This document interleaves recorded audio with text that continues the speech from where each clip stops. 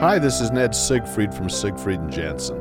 As proud sponsors of BeliefCast, we hope you are inspired by Todd's weekly podcasts, which contain so many courageous stories of recovery and personal growth. Remember, it's not what happened in the past that matters, it's what happens in the future. We invite you all to work hard and be optimistic about your future. Enjoy today's podcast. All right, welcome back, everybody. This is Todd Sylvester with the Todd Inspires BeliefCast. Thank you once again for tuning in. As always, your belief and support for me means the world, and I love you for it. Thanks for sharing these episodes, man. We've had some amazing guests on this show, and it just blows my mind. And so thank you. And I got to give a shout out to our sponsors, Maury Nutrition. They have a drink called Calm. It's to help people with anxiety. It's an amazing drink. It tastes amazing. So thank you for your sponsorship. Wasatch Recovery, Siegfried and Jensen, and Thread Wallets. You guys are amazing, and I appreciate you supporting me and helping me further the cause. Well, today we have another amazing guest, and wait till you hear this person's story. It's going to blow your mind. And again, I'm always sitting here going, people are astonishing. Like, people really are. They are. They really are. They're astonishing. And today we are lucky and blessed to have Manny Lopez in the house. Manny, thanks for being here. Yeah, for sure.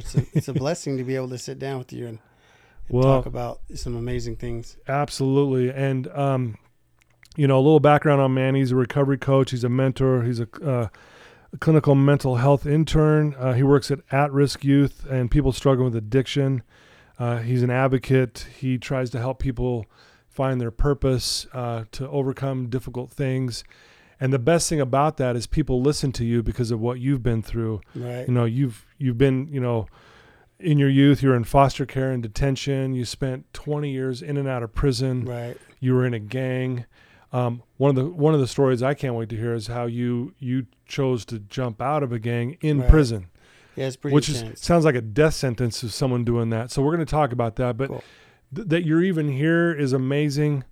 You've been through a lot in your life. You've got a lot to share. And what's cool is you've overcome some really hardships, and now you're giving back. Right. That's the beautiful part of your story right now. So here we are today, man. Yeah, so fun. Manny's in the house. So why don't we start off? Let's talk a little bit about your youth. Okay. Tell us where you grew up and maybe a little bit about your family dynamic and what your struggles were as a youth. So I grew up here in Salt Lake. I grew up on the west side of town. Come from a broken home. My mother had 5 kids by the time she was in her early 20s. Okay, wow. A single mother, and that became too much for her. She struggled with addiction herself. So the Division of Child and Family Services stepped in, and they took me and my 2 brothers and my 2 sisters. I'm the oldest of the 5. Okay. We were blessed in the beginning to all go to one family, which is kind of rare. Really, for that many kids, right? Yeah. I was 9 years old. I immediately started acting out, giving pushback to the family, saying things like, "You're not my mom. I don't care about you. I don't want to be here." And that resulted in them making a decision that I needed to be separated from my brothers and sisters. So my journey through the foster care system. Were you doing like bad behavior, like criminal stuff at that time? I mean, probably destroying some property, skipping school, things like that. Okay. So, and then I started bouncing around foster homes.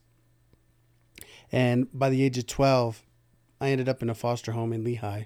And I didn't like the way that I was being treated there. I didn't like the way that they would talk about my family and put them down and basically say, like, I came from trouble, so all I was trouble. And so at age 12, I decided that I was going to set off on a journey of my own and find my family. Really? And so I rode a bike on Redwood Road from Lehigh to Salt Lake, which is a good long 20-something miles. It's a good ride there. Yeah. I made it into Salt Lake, and I remembered my grandmother's phone number, and I called, and my uncle answered, and they were really surprised that it was me, and they sent my mom to come and pick me up. Now, my mom was still in her addiction and still in the cycle of toxic relationships. So she took me along for that ride, and that's where I learned a lot of the behaviors that I would display later on in life, that would ultimately wind me up in prison. I would be on the run from my foster homes. I'd get arrested, go to the juvenile detention center, get out, go to a placement, run back to my mom, get arrested, go back to another placement. That went from foster homes to group homes, and then from group homes to secure facilities. So I spent a lot of my early teenage years in the juvenile detention center. When I was 16 years old, I was involved in a drug deal. So around 14 years old, I started picking up meth. Okay. Wow. Young. I really didn't have anywhere to go at that time. Again, my mom was in and out of places. Sometimes she could take me, sometimes she couldn't. So I had to kind of figure it out on my own, being on the run. And I figured out pretty early that if I had meth, then I had somewhere to go. Somebody would open their door for me. And then usually as soon as it was gone, they would kick me out. Yeah, like, we're done with you. Right. Get out of here. And so I would have to go get more. And so that began my cycle deep into the drug world. I had an uncle that was selling meth at that time, and he would give me a certain amount until we bring back a certain amount of money. And as long as I kept that cycle going, I was able to survive. When I was 16 years old, I was involved in a drug deal that didn't go as planned. And I had to shoot my way out of this house, and I ended up shooting somebody twice. Oh, wow. When this happened, I thought that I had killed this person. And detectives were looking for me. They were going to my mom's, to different places, to different family members. And ultimately, about 3 weeks later, they got a hold of me at a gas station in Midvale. So I was arrested, thought I was going down for murder, and they finally told me So at this point, you're thinking the guy died. I'm thinking my life is ruined. Like, there's no future. One of the most sick, darkest feelings that I've ever felt in my life. Yeah. And again, remember, I'm 16 years old at this time. 16. So I think I know everything, but I know nothing. Mm-hmm. So what happened from there was they took me to the police station, told me that he had survived and that I was under arrest for attempted murder. Wow. They transported me to the juvenile detention center. And I mean, that was like home to me because I'd spent so much time there. But this time it was a little bit different because I knew I wasn't going to get out and go to a placement. Something worse was going to happen. Yeah. So I went to court, and they decided to certify me as an adult. And they sent me to the adult jail. From there, I would be sent to prison, and I'd arrive in prison at age 17. Wow. At 17. Yeah. So even though you didn't get, you weren't charged with murder, it was attempted murder, it had to be the same feeling, though. Right. Like the darkness that, right. Man, my life's over. This Over. is it. Over. And at that time in my life, I think I was really under the impression, man, I'm just trying to survive out here. And through that whole time, I was involved in a local gang that I had given a lot of my commitment to. I used that as like a surrogate family because the family that I had wasn't really there for me. So I would go to prison and jump right into the gang lifestyle. And so I went in at 17 and I got out at 23. So 17, 18, 19, 20, 21, 22, 23 years old, I was in prison. And I got out to the same support that I had when I went in. Yeah, so nothing changed. Right, nothing changed. The only thing that I really gained from that prison stay is my high school diploma. Oh, really? So you were able to do some schooling while you were in there? I got my high school diploma. I started to attend a little bit of college, but then my behaviors in the prison would end me up in solitary confinement and lockdown, and so I didn't get to utilize that resource. Okay. Did you join a gang while you were in prison, or was it before prison? I joined the gang on the streets before I went into prison. And was this before 17? At 17. At 17, you had joined the gang? At 16, actually. Yeah, at 16. Okay. And then at 17, I went to prison, and I just gravitated right to that gang. So every time you get out, it's almost like your family, right? Right. Oh, I'm going to go hang with those guys again. And Right. they're obviously getting in trouble all the Because time. they were the family that was there. Yeah. So you get out at 23. I get out at 23. I go to the halfway house, and I'm there for probably a few weeks. Meet a girl and decide the best idea for me is to run. I go hang out with this girl. I start getting high on meth again, and it only takes about 2 weeks before the cops find me and take me back to prison. Because again, you're on parole or probation, excuse me. Parole. Parole. It's called parole. Okay. Yeah. Yeah, I get those mixed up sometimes. So therefore, you got to fly right. Right. You don't just leave prison. They still are watching you. Right. You got to check in. You got Right. a UA, all that stuff. All that stuff. So they catch back up to you. Catch back up to me, put me in the back of their car, drive me right out to the front gates of the prison, and take me in there again. And ultimately, this would be my cycle for the next 20 years.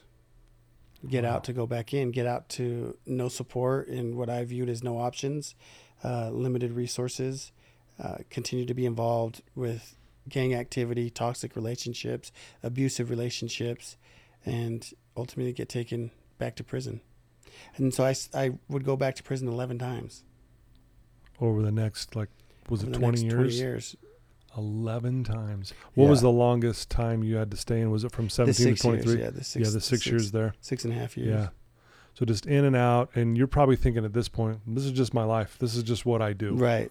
I would do that 6-year sentence. I would do another 3-year sentence, 2.5-year sentence, a 2-year sentence, and then just a bunch of parole violations, which are like 30 days to 6 months. Mm-hmm. So they'd let me out to go back in. Wow. Man. In 2017, I had my daughter. And when I had my daughter, I held this little girl. Her name is Serenity, by the way. And she would fill me with so much inspiration, joy, motivation, fulfillment, that I would understand what family was in that moment. Or at least get a different paradigm, a different perspective of what family was for me. Right. And I made a decision that I didn't want to be a gangbanger anymore. Yeah. I would ultimately get sent back to prison around that time. And it was during that time that I'd end up on the yard with some of my other gang members that I was involved with. And I made a decision that I wanted to be a dad. I wanted to be a father. I wanted to be a family man. And their response to me was that wasn't an option. And I had seen so many other people that said, hey, I want to go live a productive life and be a family man or a man of faith. And they'd allowed him to. And again, I had been with these people for like 17 years at that time. Yeah. 16, 17 years, something around there. Long time. And I felt like I deserved that opportunity as well. And their response was, F my family, F my daughter, and for me to get with the program. In that moment. And explain to listeners that may not understand this, Okay. like you don't just say I'm done with the gang. There's Right. there's a written rule, if you will, Yeah. that you can't just say I quit. Right. It's almost like a blood in, blood out thing. Okay. And so what I did when they said that, I looked at the one closest to me and he said, do you have a problem with that? And I just punched him in his face. Really? And because you knew I that's knew what's going to happen. I knew what was going to happen. Yeah. And I knew that I wasn't going to be a part of what they were doing anymore. Wow. The destruction, the violence, the hurting people, the hurting each other, the getting out and leaving our kids with no parents to be somebody else's responsibility. That was something that I didn't want to be a part of. I felt like I was a part of that, and it did me no good in my life. Yeah. So I punched that guy, and they proceeded to jump me, and they jumped me pretty good. They stomped me until I was on the ground and I was out. And then once I was out, they continued to knee me in my head. And at this time, all the other gangs are out on the yard watching this. And they just let it happen.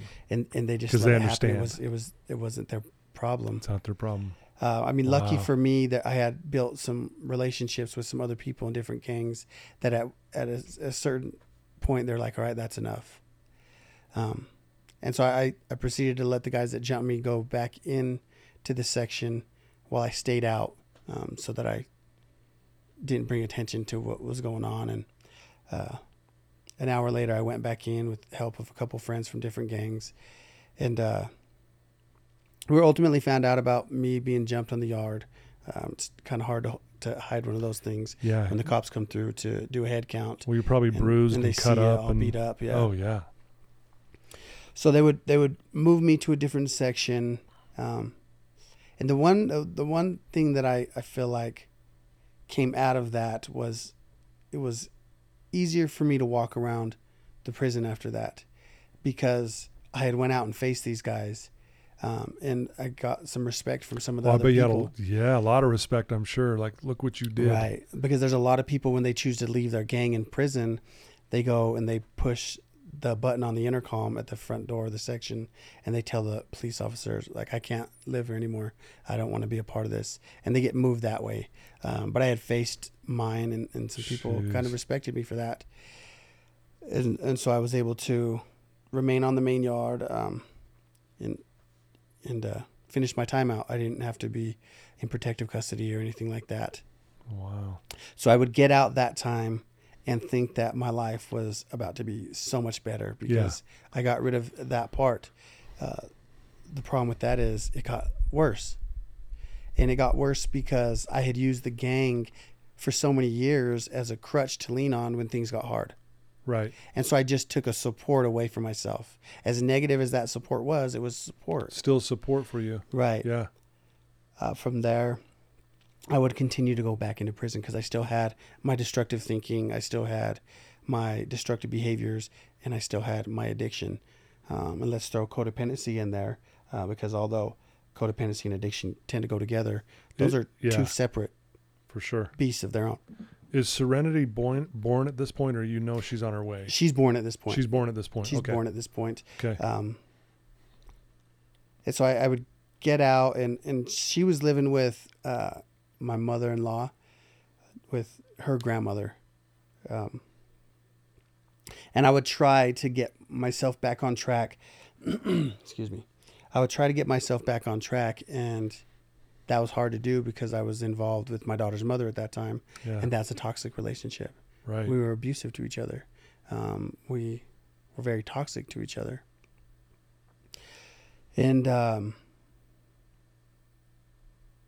I started working construction and getting my life together, but some of those behaviors still popped up. Like, although I was in the halfway house and doing what I was supposed to, I was also sneaking away to go try and see her. And that would result in me going back to prison. Wow. Again, from there, I would get out again. And while I was in there, she would be with other people, which was really hurtful for me. Painful. For sure. Yeah. Because all I wanted was this family. I wanted to build this family. And I had this vision in my mind. And each time I would get out, I felt like a part of that would be taken away or shattered or broken. Yeah. And ultimately, I made the decision that I had to get out of that relationship. And I did. So I would meet this woman named Misty, who would end up being my wife today. Okay. And she was in her addiction. I got out of prison. I was in the halfway house. I met her at a hotel when I was going to pick up some of my stuff that somebody had. And she was selling drugs at the time. She was in her addiction. Had a lot of people around kind of taking advantage of her. And, of course, I'm a damaged person, so the type of relationships that I look for, or a partner I look for, is somebody that's damaged as well. Yeah, like attracts like. Right. And so I thought, she needs somebody to save her, to protect her. And I would go on the run from the halfway house to spend one night with her. And then I realized what I did about 24 hours later, and I contacted my parole officer, and I said, hey, I don't want to go back to prison. Is there any options? And he said, yeah, just turn yourself in and we'll take you to jail for 3 days and get you back on track. I'm like, cool, I'm all for that. Turned myself in. They put me in the back of the car seat, drove me right back out to the prison. So they lied to you. Lied to me. And wow. I mean, that was another moment where I was like, the system isn't. And how long here to did help you have me. to go out? How long were you going to be in prison at for that point? For that parole For that one, violation, yeah. I went back for 4 months. Okay. Um, So at this point, okay, I know, just pause for a sec. yeah. I mean, you're in and out of prison. I can only imagine the belief system you had about yourself and the story you were telling about you. Right. Like, you're probably thinking, am I ever going to change? Right. I've got serenity now. Why am I keep doing this? Why do I keep going back? Why do I keep, I mean, why am I doing everything that I said I would never do to my child, because all those things were done to me. So how are you feeling emotionally? Like at this point, do you feel like, are you in despair, empty, drained, depressed, that kind of stuff? yeah. All of those uncomfortable feelings. Right. And, I mean, my belief in myself was pretty low. Like, a part of me was like, there's something greater for me. I'm destined for more than what's been given to me. And then a part of me would say, no, you're not. If that was true, then you would be that. Right. And so, I mean, that goes deep into some of my core beliefs of abandonment and I am worthless. I'm not capable of healthy relationships, things like that, which every time I had a triggering event, which would cause certain feelings to come up. And those feelings are associated with thoughts, which would ultimately, bring me into my thinking errors. The black and white thinking, all or nothing, all or nothing. Power and control. Yeah. If I have power, then I'm something. If I don't, then I'm nothing. Wow. Some of those other things, the victim stance. Yeah, that's a big one, right? Yeah, feeling like I was a victim. Why are we lazy at times? Because we feel like the world owes us something. We feel like we're a victim and we were dealt a bad set of cards. Sure. And so we don't want to put in the work because we feel like we're owed something. Yeah. And I think that's been part of my story.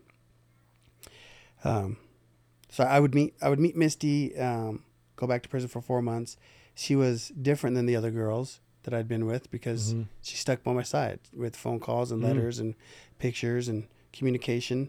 After 4 months, I would get out, and I was scheduled to go to Odyssey House of Utah to do some treatment. And I feel like every time I've gotten out of prison, I got out with this plan that I'm going to get my life together. And then what would keep me from doing that was my need for connection with the opposite sex. And it had nothing to do with the sex. It had everything to do with intimate connection. Right. With trying to find someone to fall in love with me, because I didn't get that as a child. Yeah. And I would double down on that. Like, as long as somebody loves me, then it's okay. Just like when I went back to prison for spending one night with my wife, with Misty, that's okay because somebody loves me. Someone loves the me. Risk versus reward. Yeah. Well, the reward is the fulfillment of and it's love. very common for someone to do that based on what you've been through: foster care, detention, in and out of prison. I mean, going back to the family that you had, lack of identity. Lack of identity. It was unhealthy. So then you find Misty, and it's almost like, okay, this person cares about me. Right.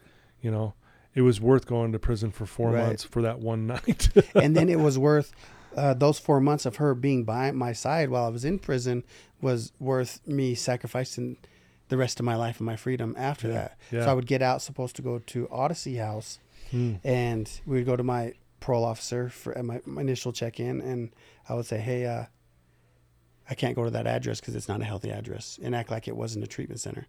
And he allowed me to change addresses to another address. And we walked out there feeling like we were the smartest people in the world. And that began my journey on the run with Misty. And really the only time that I would see my daughter was when I would bring her gifts. I was one of those feeling guilt and shame. I'll give her some gifts by not being a parent. And so I would show up with handfuls of presents. So me and Misty would run this cycle for about 7 months. Ultimately, and our relationship would become toxic and destructive. And she comes from similar past. She'd be another great person for you to have on your show. Yeah. I would definitely be open to that. But we'd love each other, hurt each other, leave each other, and chase each other. And that was our cycle. And we did that from the whole Salt Lake Valley, throughout the Salt Lake Valley, out to Tooele, to Utah County, up to Logan, just selling drugs, using drugs, just real addict behavior. We'd get into a car chase. I would crash the car. Ultimately, we got away, and that would be one of the charges that I faced later on. And that continued until ultimately, you know, I was really messed up on meth and heroin. And meth and heroin at that time became my drug of choice. Ultimately, that would transform into bath salt, which is a terrible drug. Well, that bath salt does some damage, man. Yeah, it was That's like scary. a combination of meth and crack cocaine together. Right. And that's all I wanted was that high, that rush, that lift out of where I was at, the despair, the emptiness. So I would be in a stolen vehicle by myself in Murray on State Street and Vine Street, driving on the wrong side of the road. And I crashed the stolen vehicle that I was in into another vehicle at the intersection. I jumped out of the stolen vehicle. Somebody pulled over to help. I jumped out of the vehicle that I was in. I brushed them aside and jumped into their vehicle to try and steal their vehicle. Luckily for everybody involved, they had taken the keys out of the ignition when this happened. So had they been in there, you would have been off. Yeah, I would have been, and I would have caused more destruction. Yeah, more destruction, yeah. So I passed out in that vehicle from the car crash. And when I woke up in the hospital. And I passed out again, and I woke up in the back of my parole officer's car, which has been a pattern for me. Yeah, you're like, I've been here before, right? And he was driving me back to prison. And it was in that moment that I had like my spiritual awakening, where everything came into perspective, that I have been doing this to myself. And in the process of hurting myself, I've hurt so many people around me. My daughter was 3 years old at that time, and she was beginning to talk. And so when I heard her voice, I really knew that it wasn't about me, and it hadn't been about me for a long time. I was now in my 30s. And so I made a decision, like I'm going to do whatever it takes. And this is where commitment really hit for me. Like, okay, you said that so many times. What's different? So I went back to prison. I signed up to go to the drug program there. It's a 12-month residential program where you live in the program. And I started working on myself for about a month. And then I got into a fight over commissary, over somebody owed me something. Like I would say that's maybe like $8 worth of commissary. Yeah. And I got into a fight over that. And I think this was a divine intervention for me, was they took me back over to the other side of the prison, and they threw me right into the gang unit where I had fought to get out of. Where you had fought? No way. So now you're back with the gang. Now I'm back with the gang. At least around the gang, yeah. Yeah. And dang. Oh my gosh. And it was scary because they do a lot of stabbing and cutting on that side. And I was approached by some guys, and they told me that, you got to leave. And I told them I'm not leaving. Not like that. I'm not going and telling the cops that I can't live here. I don't mind moving and putting in to move, but I'm not going to go out like that. Yeah. And that was pretty scary. And I'm pretty sure they were really close to a point where they were going to stab me or cut me. And then somebody else came on the tier that they had dirt on, and they ended up stabbing him. And it was that close. So I spent 30 days over there around all the violence and the use, the drug use. That had to have been a long 30 days for you. It was. It felt like a year, Forever. 5 years. Yeah. Yeah, right. And when they came up, and so through this process, this is where like I finally started getting in touch with my higher power, with God, and getting on my knees and saying, God, show me where you want me to go. Show me what you want me to do. Please give me the chance of going back over that drug program and taking it serious. I was calling my daughter on the phone, and I was calling Misty on the phone. And I was like, I don't want to leave them out there to fend for themselves. I know what was missing from my childhood, and I don't want to be the cause of that being missing from Serenity's childhood. Yeah, right. So I go back after 30 days to the program, and I start running an honest program. Did I have some slip-ups and some mess-ups? Yeah, absolutely I did. Was it as perfect as I sometimes like to display that it is? Yeah. It wasn't as perfect. And that's something I've been working on recently because of all the success that I've had. I have to work on, not acting like it was just smooth, and I made a decision to change, and it just changed. No, there was some slip-ups. For sure. I went over there. I did 12 months over there. Graduated that program. Now this whole time I'm fighting my case for the stolen vehicle and the attempted carjacking. And I'm facing 5 years to life on one charge, 1 to 15 years on another charge, and then a multiple charges for paraphernalia and drug possession. And I keep pushing my court dates out,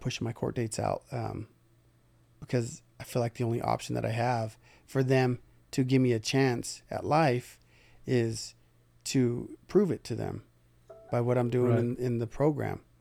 And that's what I did. Ultimately, I would plead guilty after 17 months to 1 to 15 year sentence, a second-degree felony for possession of a stolen vehicle, and 0 to 5 year sentence for failure to stop at the command of an officer. And I knew that if I got sentenced to prison on that, the Board of Pardons, they were going to lay me down for a while. Yeah, because it'd be like, Manning's not getting this. Yeah. He's in and out of here. From 17 to... Yeah, right. So let's send him into mid-30s. Yeah, man. And so I knew I'd get at least 5 to 10 years. So I pleaded with the judge. The prosecutor was like, we don't want to give him anything but prison because of his history. And I went before the judge, and I had taken a lot of classes in that 12 months, everything that I could take in the prison. Yeah. I read a lot of books. That book right there, The Power of Now, I read that book while I was in there. Amazing book. Great book, yeah. And 7 Habits of Highly Effective People, huge book for my transformation. And I addressed the judge, and I said, Judge, I know my history looks bad, and I know I probably should be sentenced to prison for this, but I'm going to ask you, give me a chance at a drug program on the streets. I said, if you want time out of me, that's all you can get, because I have programmed and reprogrammed myself. And he sat there and looked at me for a good 10, 15 seconds. The whole courtroom was quiet. And he said, Mr. Lopez, against everything that the law says that I should do to you, against the wishes of the prosecutor. Yeah. He says, I look at you and I feel like you deserve a chance. Time has not done you well. It's not doing it. Yeah. He said, so here's what I'm going to do. I'm going to sentence you to prison, but I'm going to suspend the sentence. And I'm going to give you 36 months probation. I'm going to send you to a residential substance use disorder program. And I'm going to tell you right now, if you do not go to this program and change and do whatever it takes, and you come before me for anything, I will sentence you to every single day of your sentence. Which would have been what, 5 to 10 years? 1 to 15. 1 to 15. 1 to 15 years. So I went back to my section after that, feeling like somebody believed in me, feeling Yeah, I bet you were surprised. lifted, feeling like everything, all the hard work that I had just done these last 17 months meant something. I went to see the Board of Pardons 2 weeks after that, or 3 weeks after that. And 2 weeks after that, they released me from prison. So by him not sentencing me to prison and sentencing me to probation, I was already on a parole violation. And so the Board of Pardons didn't have any jurisdiction over the new charges. Oh, okay. So I got out on probation and parole.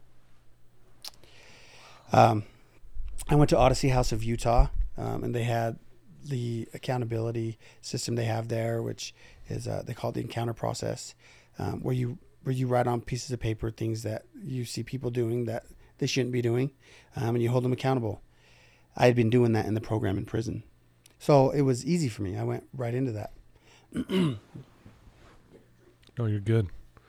Yeah, it's amazing again, just this process you're going through, if you will, like Right. just back and forth, and Right.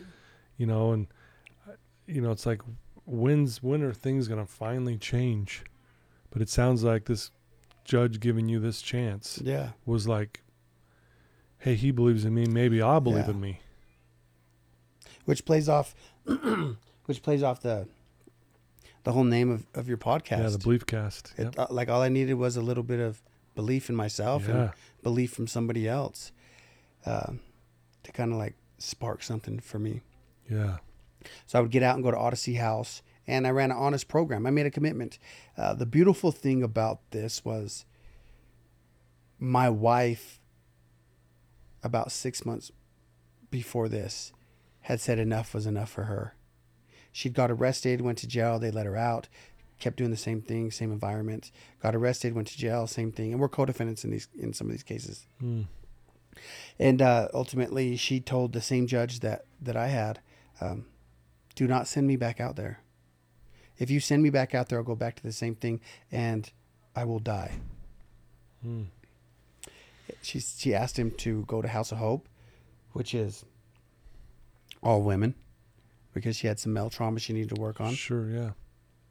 So she went there. And so when I got out, she had completed the residential part, which was so different from any other relationship that I've been in. I would get out of prison and go back to a relationship. And if the relationship was toxic or there was drug use, then I would go right into that. Why? Because my need for connection was so strong. Yeah. But I had that support of her, and also she had been working on herself, and she had some boundaries, and she wasn't going to allow me to cross them. And she's like, first and foremost, don't ask me to bring you anything here that you're not supposed to have. Yeah. Second of all, if you want this relationship to work, then you're going to work on yourself, and you're not going to worry about what I'm doing out here. You're going to focus on your program. We started out with phone calls and video visits, and finally I got to the point where it was time to complete the residential part. And she was on drug court at the time, and she was honest with her drug court team about our relationship, and they allowed us to move in together. And so we got an apartment in Cottonwood Heights and started our life together. I started getting visits with my daughter, weekend visits with her. She was living with her grandmother, where, I mean, the drug use was going on there as well. Right. She may not have known what was going on around her, but I did. Yeah, right. And so I made a decision that I was going to fight to get custody of my daughter. My daughter's mom was in her addiction still, pretty much the same place that I had left her at, but with other toxic relationships. And she would get sent to prison shortly after that. This is even harder than my battle to get out of prison was my battle for custody of my daughter. Because I felt like I was doing all these things right. Yeah. I was successfully doing my parole. I was successfully completing the residential treatment that I was in. I was successfully doing what I was supposed to do at my outpatient treatment. I was working at the time doing construction at the airport. I was successfully employed. And my daughter's grandmother did not want to give my daughter to me. And especially once I filed for custody. Sure. And so there was a good 3-4 months where she would not let me see her. And I've had a bond with my daughter since she was born. Yeah. Just me and her, we have a connection that is different than anybody else's. And that hurt. And it was basically, she was saying, like, drop the custody case and you can see your daughter again. But what I had learned through this process and the success that I was having was that commitment is what has got me this far. And Yeah. I'm done giving up on myself, and I'm not going to give up on my daughter. And so I stayed committed to that. And ultimately, my daughter's grandmother would get a lawyer and try and fight, and they would bring up everything that I had ever done in my I'm past. sure. Yeah. And I also had some good people on my side throughout the whole process that I had been through.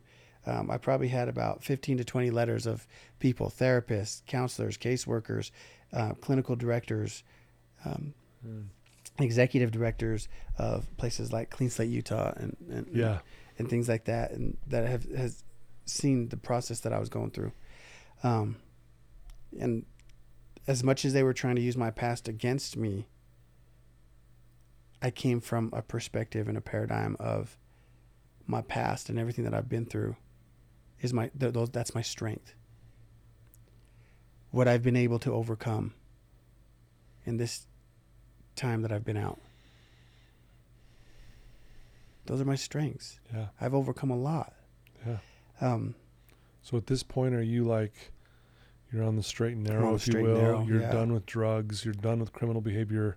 Once I got out of prison, I was done. So you knew, like, when that committed. judge gave you that, it was like, man, you had this shift, is what I'm hearing. Yeah. Just want to make sure I'm understanding. Yeah. And you're like, you know what? I'm going to do things right this time. Yeah. And so you're all in at this point. He gave me a fair shake. He said, despite of everything that you've been through, Right. despite of the odds against you, Yeah. I'm going to gamble in your favor. Man. But isn't that, I want to point out how powerful that is when someone believes in you. Right. I remember when I was in the height of my addiction and I was in the worst, darkest place of my life.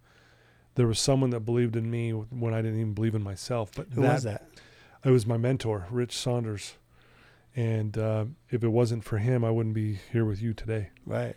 And it was just like, it's like we almost need to just hear it from someone else. Right. And I hear this and it's like, why is this guy believe in me so much when I don't even believe in myself? Right. So the power of that judge saying that, what it did to your heart, softened it up.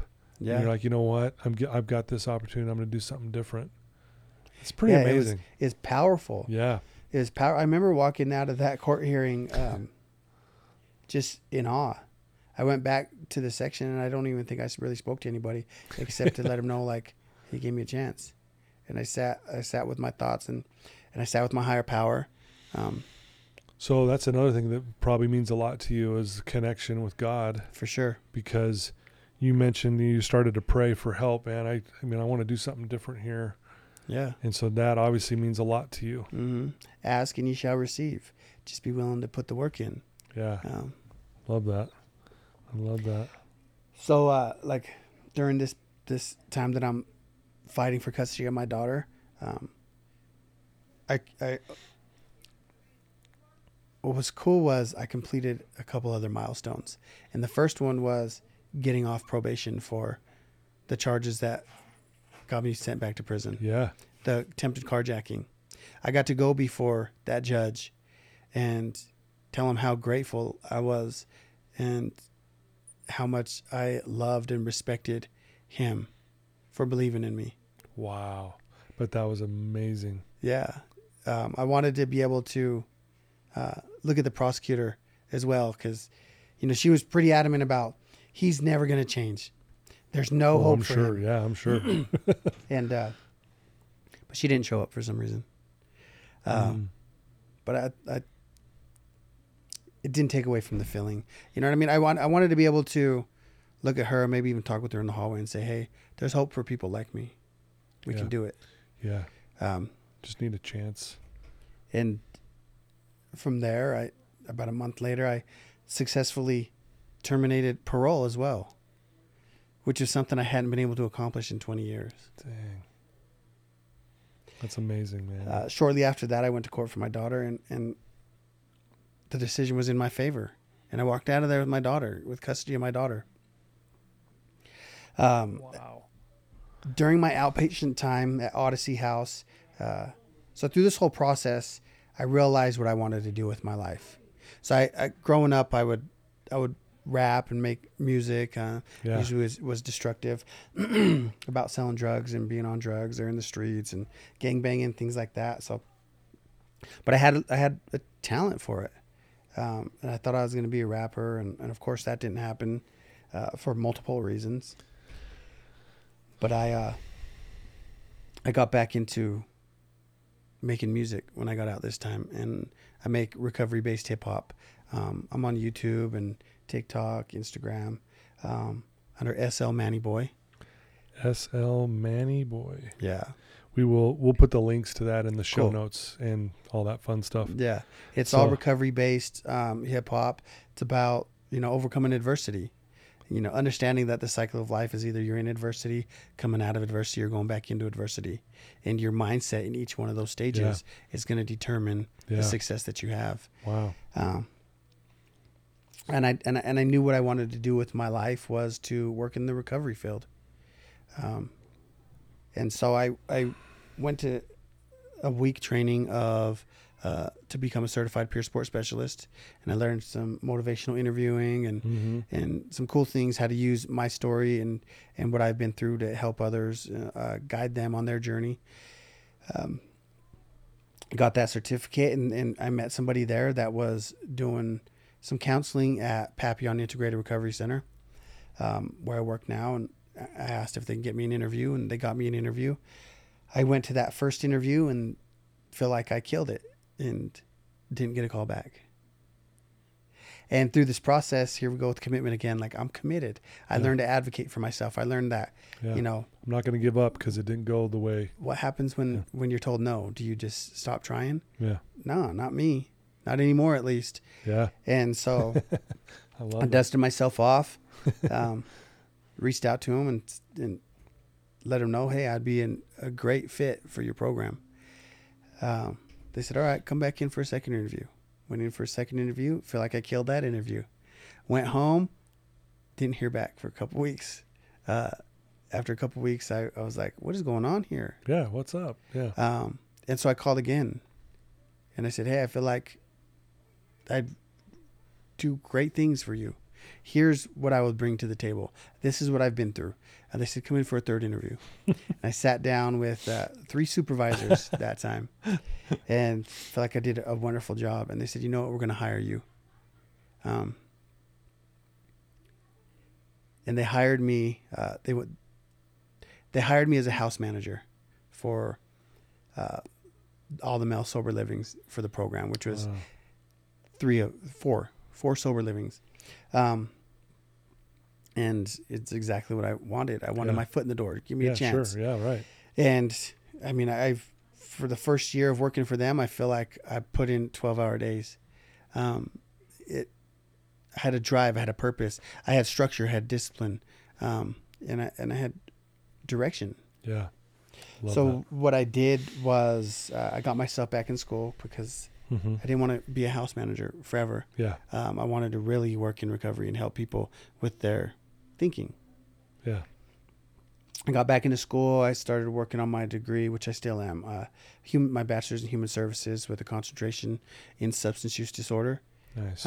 which helped me get moved from a house manager to the clinical team. And so that's what I'm doing now. Is I'm a clinical intern for Papillon Integrated Recovery Center. Nice. My wife became a peer support specialist as well and got a job. She was a house manager for the females for a while. Really? And now she's a clinical intern as well. That's amazing. Her office is right next to mine. Are you serious? Yeah. That's so cool. And So like, it's a miracle. it's a miracle. Like, honestly, Yeah. Manny, like hearing this, especially what you went through with her, Right. from trying to hijack a car to Right. now you're officing together helping people. Right. Dude, it's amazing. You got to stick around long enough for the miracle Yeah. to happen and keep putting the work Well, in. and I love what you keep saying. You say you're committed. No, I'm Committed. committed. I'm not going to take no for an answer. Right. I'm committed. I'm going to, and I've noticed this about a lot of us who have been addicted and gone through some stuff is we kind of have this all or nothing mentality, man. Right. If I'm in, watch out. Right. And if I do it for good, watch out. Right. Right? And that's what I'm hearing from you. It's like you were committed. I'm not stopping now. Yeah, I changed my mindset of like the world needs to accept me for who I am. This is who I am, and accept me for it or don't. Right. To like when I go somewhere now, it's like, what can I do to help the rhythm of what's going on increase? Yeah. To be productive. Yeah. Not accept me. Like everybody needs to change around me because of who I am. That's not how it is. I'm not throwing monkey wrench in the gears anymore. It's how can I grease these gears and add to it? Because I want to be productive. I want to work together with people and build things that last. I want to build internal strength and internal worth that lasts. Love it. Because every time I've searched for it externally, I've never been able to get it. Or if I have got it, it was temporary. And once I didn't have it, I had to do something else to get it again. Yeah. But what I'm building for myself now is internal, and it lasts. Yeah. So, I mean, recently me and my wife and my daughter and our 2 boys, she has 2 boys as well, have moved into a 5-bedroom house in Sandy. So my criminal record came back when we lived in the apartment, and they said, you can't live here anymore. Yeah, you can't live here. Oh, man. I'm actually in the process of getting my record expunged right now. I have a really good friend that's the executive director of Clean Slate Utah, who got her life together as well. Yeah. We used to actually be in our in the streets in our addiction together. Oh, really? And I mean, I'm seeing miracles happen around me to people that are committed. It's amazing. I got my daughter. She's in gymnastics now, and we went to her first performance, which was so cool. It's something I'm able to experience and give that wasn't given to me. Yeah. Wow. I'm How old's your daughter now? She's 6 years old now. 6. Nice. She goes to a wonderful school. Yeah. And this is my life now. Yeah. I started a business of my own called Clean Streets Consulting and Coaching, where I work with youth and the families of youth in self-development coaching. And I'm getting some success with that as well. That's so neat. That's why when you told me everything that you're doing, I'm like, man, like you're somebody that I'm trying to be like. Yeah. And I did what you're doing now. I just stayed committed. Like, I want to make a difference in this world. Instead of taking from it, I'm going to give back now. And I'm like you. I'm all in, man. I've been doing this now for 34 years. Blows Beautiful. my mind. Beautiful. I'm like, what? Like, I pinch myself, man. Yeah. I'm like, because I've been in the beginning stages of where you're at, but at the same time, I just stuck with it, like you're saying, and I love that. Yeah. Because that is the key to success, is just being consistent. Keep doing that and don't give up. And what's right? beautiful is I get to work with people like myself. Yeah. People that come from Yeah, nothing, you know them. and no one was there for them. Yeah. And prison and jails and homelessness. Like I've experienced all of that. And I get to stand before them and share my story and things that I've learned along the way and say, you know what, when you start feeling like there's no hope or there's no point to this, remember, I felt like that at one point. Remember, I was in that seat. Yeah. And that's the most important seat in the room right now is the one that you're sitting in. Dang. Amazing. And so let's get up and let's compete. Let's get up and follow through with our commitments. Yeah. You know what I mean? It's easy to say commitments when I'm motivated and I'm feeling it. But what about when that feeling is faded? Yeah. Are you able to tap into that same commitment and be just as dedicated? Yeah. I mean, commitment is when you say I'm all in. And all in means that I'll do whatever it takes. Not I'll do whatever it takes as long as I have some support or as long as somebody pushes me. It's I'll do whatever it takes, period. That's the end of that sentence. Dang, I love that. You know, you've already shared some really powerful things, Manny. If there's someone listening to your voice right now who's in a dark place, they're struggling, they feel lost, what would you tell that one person right now? I would tell you that you are worth it. That you have massive value and massive potential, that people love you. And if you need somebody to love you right now, I will be that person. Ooh. I love you. God loves you. You have the ability to get back up and push forward. Jeez, drop the mic there. Mic drop. Dang. It's important because Very well said. We fall into those dark places. Yeah. And we're like, it doesn't matter because nobody cares. Yeah. But I care. Yeah. And you care. Yeah. And the people that we surround ourselves with care as well. Yeah. Like there's so many resources out here for somebody to get themselves out of that dark place. It takes willingness, it takes commitment, it takes being open, it takes surrender. Yeah. But it's possible. Yeah. You have to get vulnerable, and through vulnerability is where true strength comes from. Dang. So beautifully said, Manny. Thank you. If someone wants to reach out to you and learn more about what you do, or, follow you, that kind of thing, what's the best way for someone to get a hold of you? I share Facebook with my wife. It's all recovery based. It's Manny Misty Lopez. Misty is spelled MYSTI. Manny Misty Lopez. I also have my Instagram, which is SL Manny Boy. I don't really use that too much, but I use I'm constantly posting videos and songs on my TikTok, SL Manny Boy too, like Salt Lake Manny Boy or Sober Life Manny Boy. Love it. That's what the SL stands for. Yeah. Okay.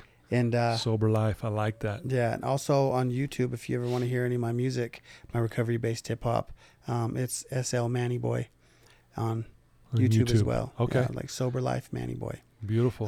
Life is extremely better. Life is amazing. Life is beautiful. And every single person in this world has the ability of having a beautiful life and the life of their dreams. You just got to be committed. Commitment. Yeah. Commitment. You got to get up and compete because, ultimately nothing is going to be handed to you and nobody's going to work harder than you. Right. And the only person that continuously stood in my way was myself. Yeah. And once I got out of my own way and I focused on the solution and my goals, things started happening for me. I mean, against all odds is a true statement. Like, against all odds, I shouldn't be here doing this podcast. Absolutely, with you. dude. I should still be in prison or dead. Or dead. Yeah. You were dealt some tough cards. Yeah. But look what you're doing with it now. And you are really, truly a walking miracle. Thank you. You really are. And I don't say that lightly. That's a fact, because you really are correct when you say you should not be here, but you are. And you stayed committed. You didn't give up. And let's give a shout out to that judge who gave you a chance, who said, I believe in you, Judge Manny. Barry Lawrence. Barry Lawrence. Thank Shout you out so to Barry much, Lawrence. Barry Lawrence. Because again, had he just said, nope, I'm throwing the book at you again, I'd still be I wouldn't know in the you. prison right You now. wouldn't be No. here. But I love that you took that opportunity and you did the best you could with it. And here you are, doing good things. You're coaching. It's an example You're helping that it's people. possible for anybody. Got an office and next to your everybody. wife. Yeah. How cool is that? Yeah, that's so cool. You can see her beautiful face every time. I can't thank you enough for being here today and taking time out of your schedule to come sit here with me. I'm blessed to sit here and to get to know you better. There's many times I was trying not to cry through your story. I'm looking at you. I see you're happy. You're smiling. You're doing good things.